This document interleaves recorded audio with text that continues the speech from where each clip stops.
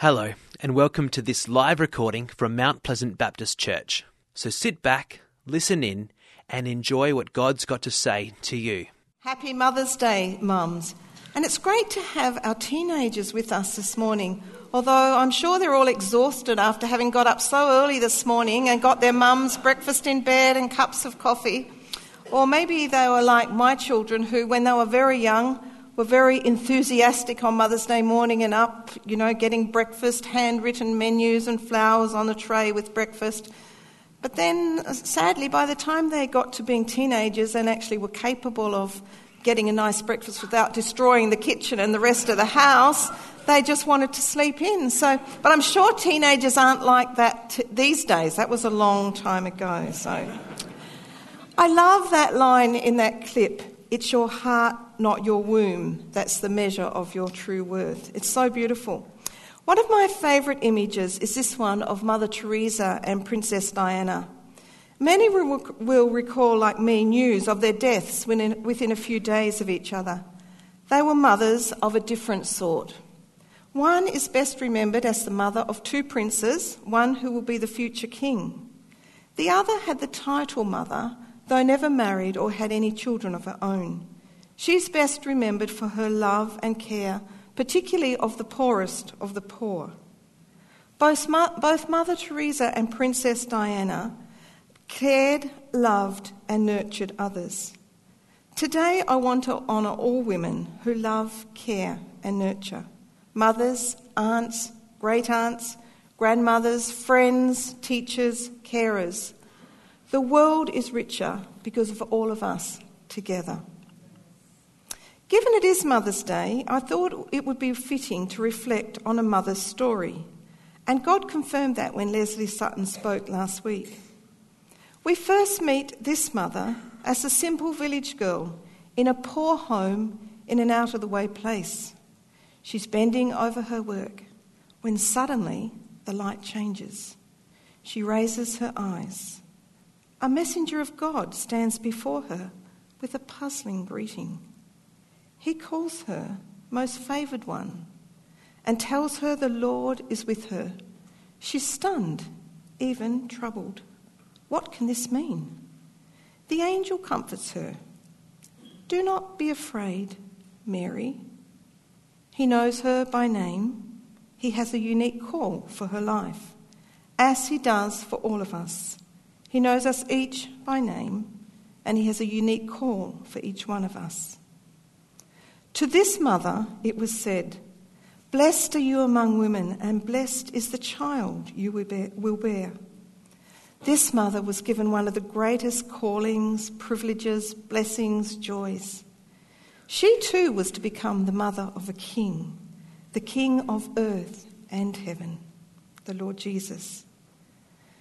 But just as with any calling with potential to bring the greatest of joy, there is also the possibility to bring great sorrow.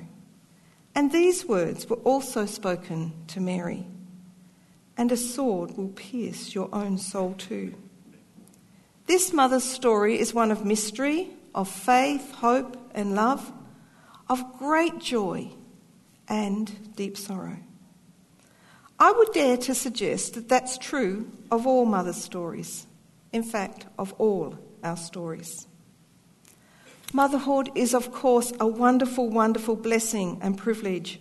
I give great thanks for my 4 children, my in-laws, and 5 grandchildren. But being a mother can often be romanticised, especially around Mother's Day, when we encounter advertisements of beautiful women in their designer pyjamas, lounging gracefully in crisp, white, ironed bed linen, with angelic children all around them, allowing their mum to enjoy a cup of hot coffee, gourmet breakfast in bed with beautifully manicured nails. What about the rest of the year? What about the real mum who's sleep deprived, who doesn't get out of her mismatched PJs all day, who 4 months after giving birth and just beginning to feel trim, her jeans just fit again, has someone come up to her and say, "Congratulations, when's your baby due?" I kid you not, it happens. Who's suffering postnatal depression? Who's overwhelmed by the jobs that are never finished? whose kids always seem to be fighting. Do children still fight every time they get into the car about whose turn it is to sit in what seat? Or whose kids are suffering in some way, as on the first clip, and you feel the pain of that suffering that they're feeling? Whose kids are far away or not in touch? Or of the single mum doing it all alone? Or of the grandmother, one of the many grandmothers doing it all the second time around? If we reflect on Mary, the mother of Jesus, we actually encounter a real person, a teenager who embraces her unique calling with joy in the face of staggering cost. We encounter the fretting mother as Jesus grows older and she attempts to interfere and fix things. We encounter the grieving mother at the cross as her dreams and hopes die. Then we encounter her after the resurrection as her hope is reignited. Mary's example shows us that life leads every single one of us into uncharted territory, maybe never more so than as a parent. And our story, in many ways, mirrors her story. Let's look at Mary, the young mother. It's amazing to think that Mary was likely around 15 years of age when she received the news from the messenger Gabriel that she would carry the Messiah. She lived in a little out-of-the-way town. She was likely uneducated, probably from a poor family. This call had the potential to ruin her standing in the community, destroy her family, break her engagement, bring punishment, even death, end all her hopes and dreams for the future. And if the virgin birth of Jesus is perplexing for us, imagine how it felt for her. "How can this be?" she asked. The angel reassured her with the words, "Nothing is impossible with God."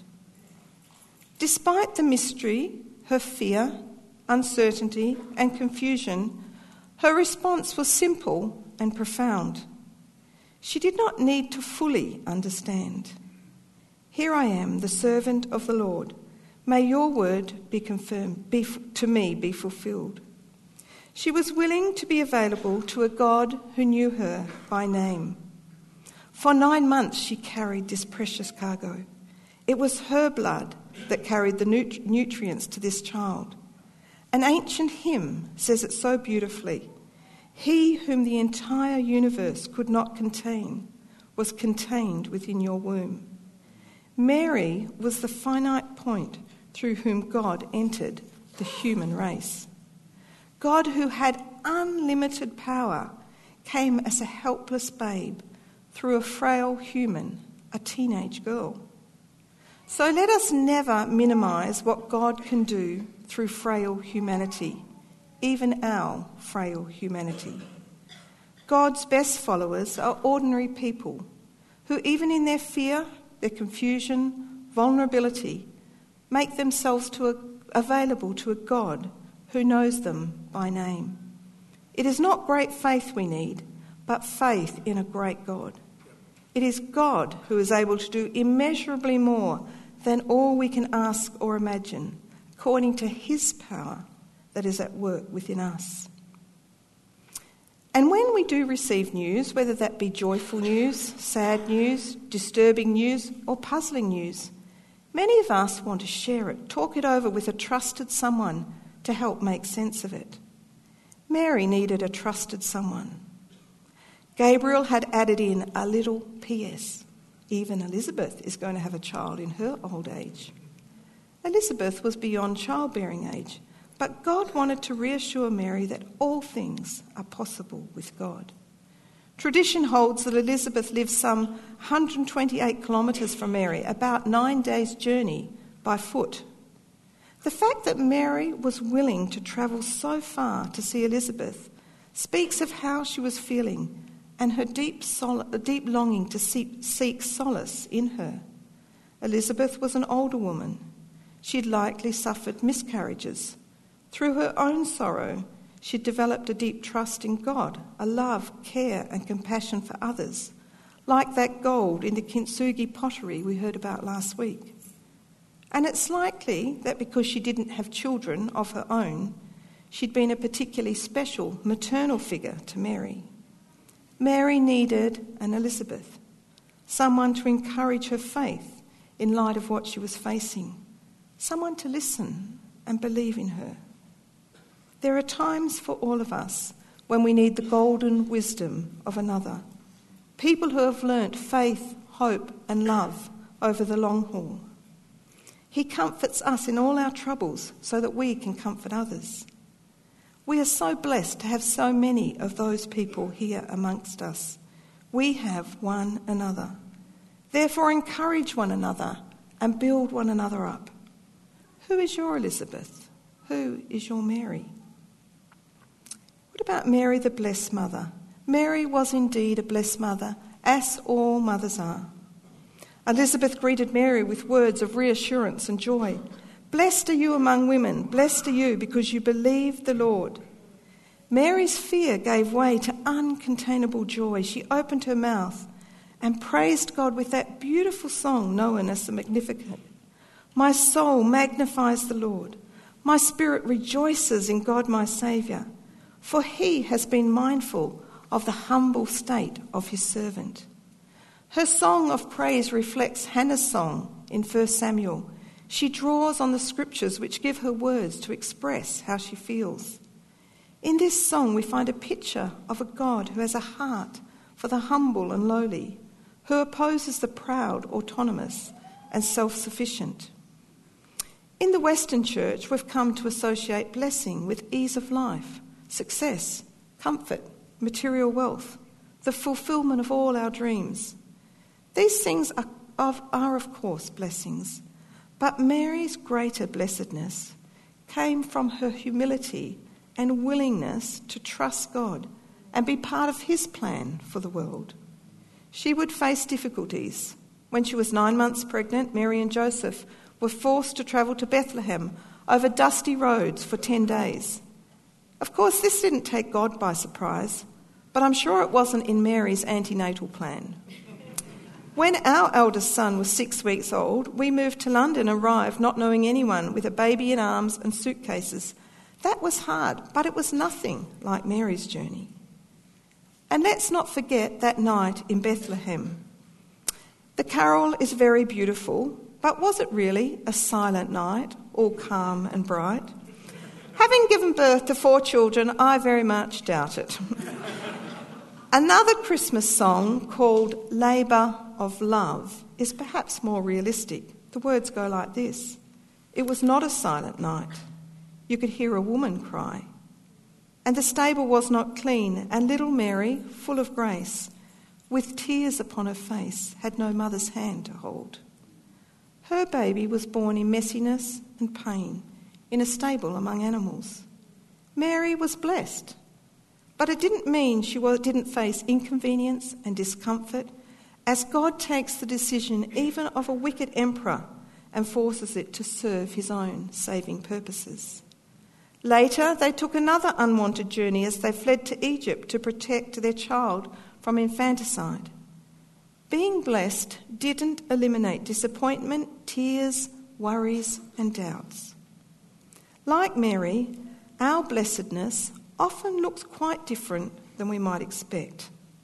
There are many joys in our lives, but we also face heartache, fears, worries, and upended dreams. All our stories are formed amid what life brings us in the midst of a broken world. Life has a way of taking us all on journeys we don't wish to take. There are those who have actually fled lands in real persecution. There's more persecuted Christians in the world today than ever before in history. Then there are those unwanted journeys to the hospital emergency department with a sick child, or unwanted journeys to the principal's office on behalf of your child, or unwanted journeys to pick up your kids from Northbridge at 3 a.m. in the morning, or unwanted journeys to receive a bad health diagnosis. Where is God in these times? God promises, when you pass through the waters, I will be with you. And when you pass through the rivers, they will not sweep over you. When you walk through the fire, you will not be burned. The flames will not set you ablaze. for I am the Lord your God, your Saviour. So often, life's best lessons are learnt in struggles. As we keep our eyes on him, any difficulty can be repurposed to mould us into greater Christ-likeness. And as parents, we so often find that the Lord doesn't just use us to raise our children, he uses our children to raise us. As we depend on him in new ways, very often on our knees, we learn patience and kindness and sacrifice, long-suffering, unconditional love. But we need to continually speak that hope to ourselves and one another, especially in difficult times, so we don't grow weary and lose heart. What about raising her child? In the raising of children, Jewish families went through several ceremonies to acknowledge God as the giver of life. From Jesus' youngest days, Mary and Joseph took seriously that responsibility of raising their child according to God's law. And at 8 days, they did the right thing and took him to the temple to be consecrated to God, among many other things they did. We all want our children to grow up healthy and happy, but we also want them to grow up knowing they have a God-given destiny. Statistics tell us that mums and dads are overwhelmingly the most important influence on children developing a faith that lasts. Children who see faith modelled, seeing their parents reading the Bible, praying, actively involved in the church, actively caring for others, learn that faith is a lifestyle. I recently heard John Dixon, a historian, writer, academic, speak about an extensive study done in 2008 by a leader in the psychology of religion from Oxford University. She was comparing British 4 and 5-year-olds raised in a theistic culture and Japanese 4 and 5-year-olds raised in a non-theistic culture, quizzing them about how they thought the universe came into being. The study demonstrated that there was no difference in the results from the British children and the Japanese children. They all intuited at the same rates that someone, not something, ordered the world. This resulted in a flurry of other studies being done, and the data was overwhelmingly clear that humans are predisposed to believe in a God and the afterlife, that children have an innate belief in a higher power, that they're predisposed to believe in a creator, in a desire to make sense of their world. Parents, we need to spiritually nurture that innate belief in children while they're young, to help them understand there is a loving creator that not only makes sense of the world but makes sense of their life, and that Jesus has come to make that loving creator known to them. What about letting go? For Mary and all of us, part of life is knowing when to let go. Most parents have suffered at least one of those heart-stopping moments when they've lost a small child, and they begin to search frantically for them, and a few minutes feels like an eternity. And then when you find them, they're as happy as Larry, at least until you find them. They didn't even know they were lost. Well, what was it like for Mary and Joseph when they couldn't find their 12-year-old son, and they realised they'd left him behind in the big city of Jerusalem? 3 sleepless nights and a lot of prayer, I'm sure. Understandably, Mary was miffed at his apparent lack of regard over the whole affair. "Son, why have you treated us like this? Your father and I have been anxiously searching for you." The reproof was turned back upon them. First, they should have known where he was, and secondly, that God, not Joseph, was his father. "Didn't you know I had to be in my father's house?" What mother would not feel heartache at such a response from a 12-year-old? Such audacity would surely warrant time out to think about it. But instead, his mother treasured up these things in her heart. Mary nurtured Jesus as any good mother would, pondering the meaning of his words. She, like all mothers, is confronted with the reality that the day is coming when she must let him go. While she knew this day would come, so much time had passed since that angel's message. Perhaps she was hoping that God had somehow forgotten this part of the arrangement. How was she to navigate the path of protecting, keeping safe, being responsible for this adolescent 12-year-old, while at the same time beginning to let him go, to follow his unique calling? How did she parent this unique child she had been given? Mothers and fathers today ask the same question as they discover the uniqueness of their children. How do I parent this child? The one who's often sick, the one with special needs, the particularly clever child, the very sensitive child, the one who can never sit still, the one who's being bullied. As a mother, I once sat across the desk from the principal, it wasn't the first or the last time actually, feeling helpless and unequipped to know how to deal with an issue one of my children was facing. I can still remember the principal leant over the desk, looked me in the eye and said, "Mrs. Ford, God has given you this child and you are the best mother for this child." As we face challenges with our children, grandchildren, even friends and colleagues, and we don't know what to do, we feel helpless, we can ask God for wisdom. We need to turn to Him to pray and ask God to help, because we don't always know what to do, but we have to trust God has put us in the right place at this time. We won't get everything in every relationship right, but nor will anyone else, so we're in good company. And above all, we must love each other deeply, because love covers over a multitude of sins and a multitude of mistakes. Years later, Mary came to Jesus at another time. He'd become popular as a teacher and known as someone possessing unusual powers. Clamouring crowds were swarming around him and constant demands were on him. He's overworked, Mary probably thought. What mother would not try to help? Jesus and his followers sought respite in a home, and it soon came so packed that he and his disciples were not even able to eat. Now that would send off alarm bells in every mother of adult sons. Mary and other family members decided it was time to interfere. When Jesus realised that his mother and brothers were outside looking for him, did he interrupt his conversation, excuse himself, and go and reassure them? No. In fact, he asked, "Who are my mother and my brothers?" Ouch. What a response. The nature of the relationship was changing.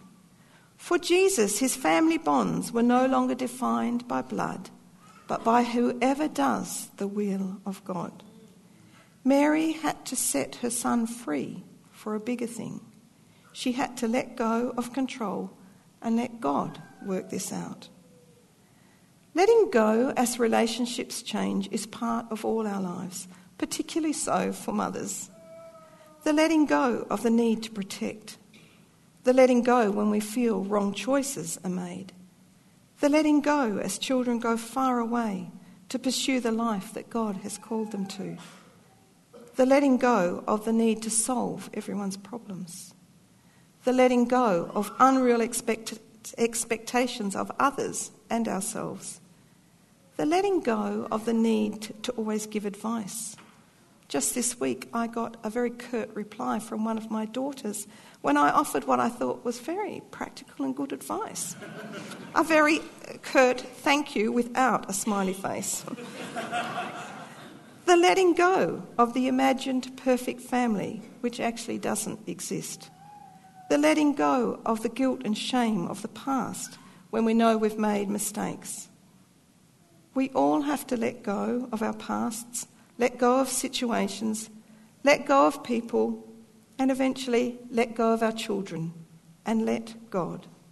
And all the while, keep praying and praying and praying, because God can do way more than what we can ever do. And what about a mother's grief? The letting go took Mary all the way to the sheer agony and grief of the cross, as she watches helplessly as her firstborn son is crucified. While others disappeared, this mother was not going to leave her son. Mary's eyes are locked with the eyes of the boy she once nursed, once watched fall asleep. In the midst of his agony, he said to John with deep compassion, "Here is your mother." In that moment, Jesus understood the suffering of mothers and the pain of separation with a loved one. For those who feel undone by various losses, we take comfort in a God who grieves with us and for us. God understands the brokenhearted. As residents of a broken planet, brokenheartedness is very real. For the one longing to be a mother. For the mother who does not get to hear, "I love you, Mum." For the one who's doing double duty as mother and father. For the grandmother who's raising grandchildren. For those whose mothers have passed away and still grieving for them.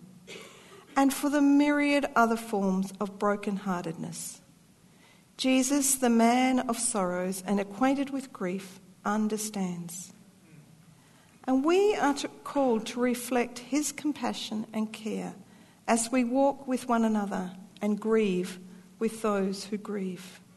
And I'd just like to take this opportunity on the behalf of the pastoral team to thank everyone who's cared and loved the Pascoe family this past year.